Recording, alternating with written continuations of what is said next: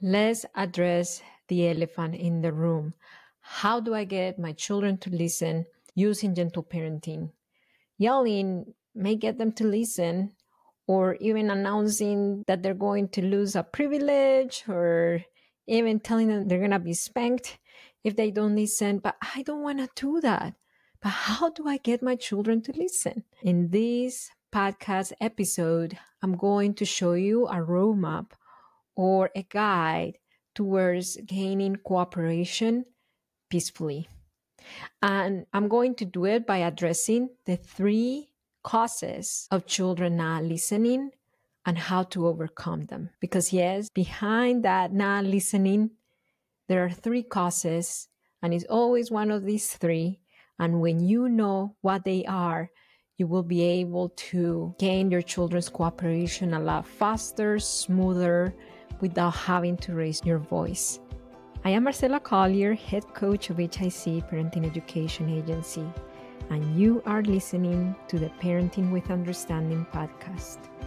HIC Parenting is a parenting education agency with the mission to help parents like you break their cycle of frustration, bring peace to their parenting, and raise emotionally healthy children.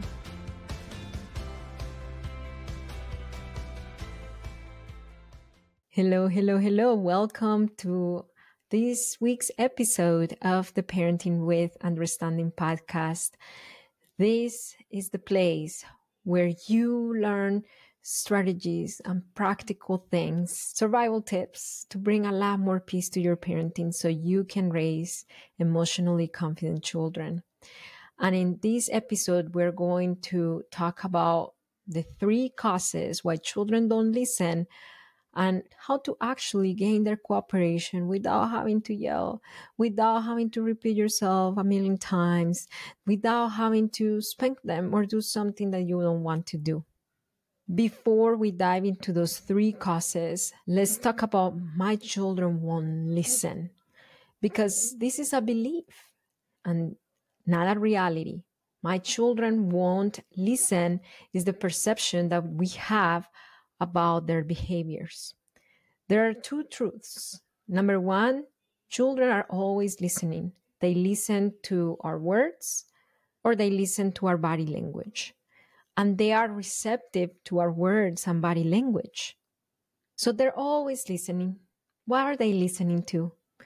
When it comes to your body language, what kind of body language are they listening to?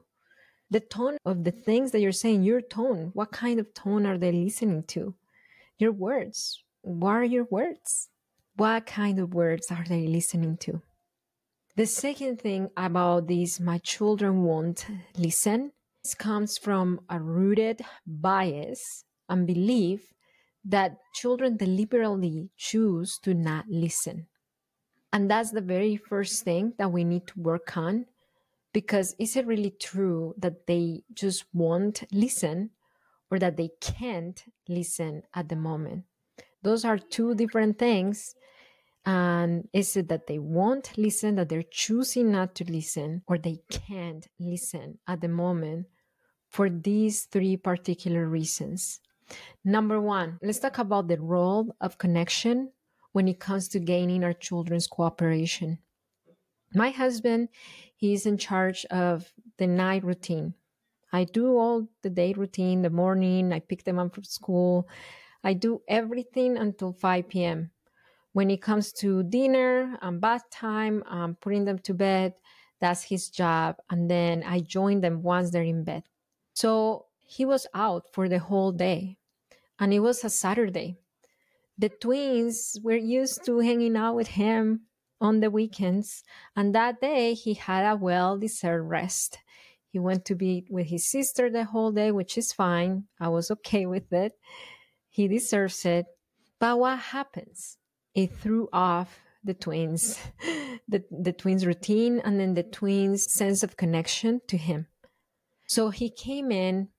He was already rushed because he was past their bath time, and they have not taken a bath. I still don't do it. It is my husband's responsibility. And then he came late, and then he said, okay, hi guys. And then he said hi real quick. And then he hugged them very fast. And then he said, okay, guys, let's go and start the routine, get in the bath. One of the twins went right away. My other son, he stayed in the garage playing with his basketball. We have a basketball hoop in the garage outside on the driveway. And then my husband went back out there and he said, hey, Miguel, did you listen to me? Go get in the bath. And then he kept playing basketball. And then my husband started getting a little agitated. He said, Miguel, are you listening to me? Go get in the bath. Well, at that point, I saw that things were escalating. And I said, Brian, come here for a second. And then he said, yeah, I think what you're going to tell me. He said, I'm just wondering what's going on in Miguel's head. And he said, you're right. I was gone all day and I said a quick hi and hug. And then I started the daily routine with them. Santi was okay with it because, his love language is physical touch. He was okay with the hug and the kiss. But Miguel's love language is quality time. So I get it. I get it. I get his body language of what he's asking for. So he went to the driveway again. Then he said, hi, Miguel, I missed you. Let me see what you're doing. And then they did 2 or 3 passes. And then he said, okay, let's get on my back. And then Miguel went, and then he climbed on Daddy's back. And then they went right to the bath, and everything was smooth and normal.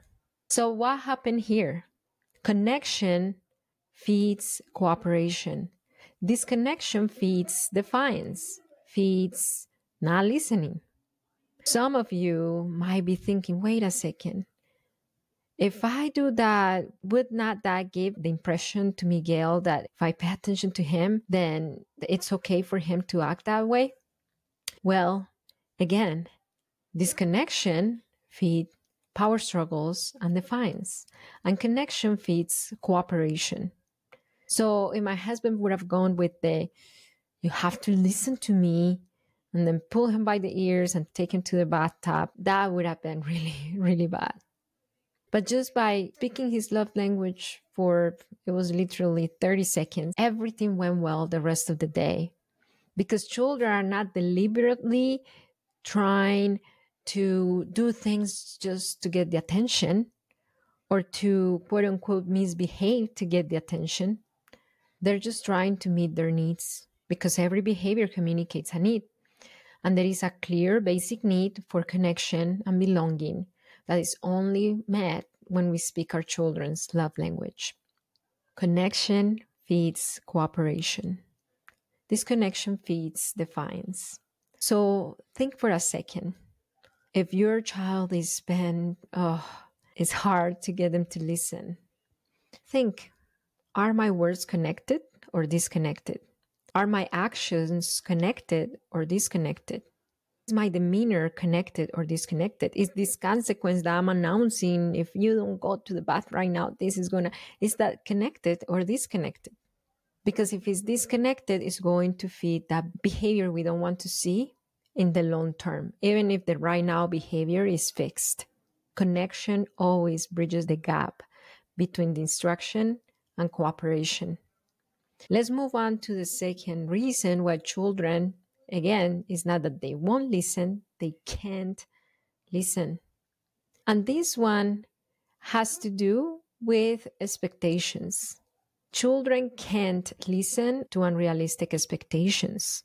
I remember I was talking to a mom in one of our free parenting assessment calls that, by the way, if you want to schedule one, it gives you so much clarity about the things that are happening in your parenting, how to move forward, and how to achieve a lot more peace considering your specific family. If you want to schedule one, all you have to do is go to apply.hicparenting.com, and that's our calendar. So I was talking to this mom, and then her main concern was, my 2-year-old, when it comes to playing with the 1-year-old, is so rough. She won't share. She's so bossy. She won't share with her sister. So her main concern is, how do I get her to understand that she needs to play with sister? Well, let's go back and let's think about the expectation. The expectation is she needs to understand that she has to play with sister, that sister is smaller, that she needs to be more gentle. Do 2-year-olds really understand? They don't. Developmentally, they're not ready yet to be empathetic. They may express sympathy towards others. Sympathy is saying, "Are you okay? Oh." All those expressions are sympathy statements that children repeat because they hear us repeating it. Empathy is truly putting ourselves in the other one's shoes and mind and seeing and feeling and understanding and thinking how they think, how they feel, how they understand. So a 2-year-old will never understand that the 1-year-old plays differently, that the 1-year-old is more fragile, that the 1-year-old is not able to play the same way, that the 1-year-old doesn't understand as much and cries more if things don't go her way, that the 1-year-old doesn't have a big gross motor coordination and may knock things down easier, and that does not mean that they want to be mean or destroy the play. The 2-year-old is not going to understand none of that. And the 2-year-old is not going to understand about sharing because developmentally they don't play cooperatively yet. They do parallel play. They don't play cooperatively. So is that expectation really realistic? It's not. And as much as the mom will try, the 2-year-old won't understand until she's old enough to understand. And it's not when she's 2, not when she's 3, possibly 4, but maybe sometimes a lot older. So she has a few more years where she's just going to have to keep close supervision so the 2-year-old is not too aggressive with the 1-year-old. So that's the second reason. Think about your expectations. Are your expectations realistic? Are your expectations based on understanding your child's brain development, understanding how they see their world, understanding how they process information, understanding their emotional development?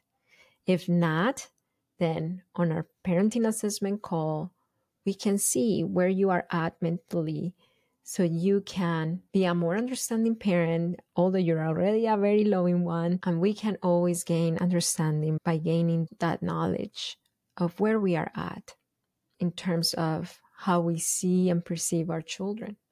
So the third reason, it has to do with nervous system regulation. Children, it's not that they won't listen. Children can't listen when they are dysregulated. And that's when I want to bring the older kids here on this portion of this episode, because that's when a lot of parents say, hey, but my 9-year-old is old enough to understand and listen. My 9-year-old understands the expectation. My 9-year-old knows better. If their nervous system is dysregulated, it doesn't matter if they already know better, if they're older, if they're teens, they can't listen. And there is actually a reason according to brain development. Their prefrontal cortex, which is their area of the brain that allows them to make decisions calmly under stress, is not developed until mid-20s. Some research says that even 30s, depending on the child. So they're not able to make a decision calmly or to even make a decision under stress when they're dysregulated. So it is not that they won't listen and won't pick up their toys or their room. It's that they can't listen when they're upset, when they're dysregulated, when they're angry, when they're overwhelmed, when they're very frustrated. One of the first things when I talk to parents of older kids and they tell me this, my child won't listen, my 12-year-old won't listen, one of the first things as a parenting coach that I explore is, what is this child's nervous system regulation level when you tell them the instruction? Are they connected to you? Are they calm and they're talkative? Are they interacting with you in a calm way? Or are they stressed, triggered, agitated, hyper-focused in something else? because all that contributes to nervous system dysregulation. And let's talk about neurodivergent kids. I have autism, and even as an adult, if I'm hyper focused on an activity, my husband comes and tells me something that I need to do right now that catches me off guard. And as much of an adult as I am, I can't follow that direction or that request because it dysregulates my nervous system when I'm disrupted. So it's not that I respond with yelling or anything. No, I have good coping skills right now, but I just can't follow the instruction until, okay, give me a second. Let me take a few deep breaths, recover myself from this disruption, and then we can talk. It happened yesterday. That actually happened yesterday. So your children, they want to listen. Nobody's born feeling and with the desire of, I'm going to be just that troubled child who won't listen and who won't take no for an answer. No, we all want to do good. Your children want to do good. Matter of fact, they don't only want to do good, but they want to please you. Children are parent pleasers the first years of life. And after that, if they develop a strong sense of self, then they don't become people pleasers. If they don't, they do become people pleasers. But what I'm trying to say is that they want to do well. They want to please you. They want to have a good relationship with you because they depend on you. You are their livelihood. They depend on you. It's that sometimes they just can't listen for one of these three reasons. They either feel disconnected, they can't listen because it's outside of their capabilities, developmentally speaking, or number three, because they're dysregulated. So assess which one of these three, my child is not listening, which one of these three, adjust. And if you need that personalized guidance, as HIC Parenting Coaching Agency, we are an agency full of coaches ready to support you and wrap our arms around you so you can bring peace to your parenting and raise emotionally healthy children. So I have an invitation for you. If you are ready to get that tailored guidance, access our free parenting assessment call. This is not a coaching session. This is a call where we're going to assess your parenting, see the points of strength, the points of growth or of lack or of struggle, and points to solution. And at the end, if you want to keep support, then we will tell you about our coaching services and you will decide if you're going to enroll or not as a client. So all you have to do is go to apply.hicparenting.com. I cannot wait to talk to you. I cannot wait to hear you and to help you become the connected parent that you want to be for your kids. If this episode helped you in some way understand your situation a lot better, or if the Parenting with Understanding podcast has helped you in any way, would you leave us a positive review? Just open the description of this podcast episode and then leave us a positive review. Let us know how we helped you understand yourself more and understand your children so you can have the tools to raise emotionally healthy children. Remember, it only takes understanding of yourself and of your children to transform your parenting. I'll see you next time. Thank you for listening to the Parenting with Understanding podcast. For more information on how to bring peace to your parenting and raise emotionally healthy children, head over to www.hicparenting.com. We'll see you soon.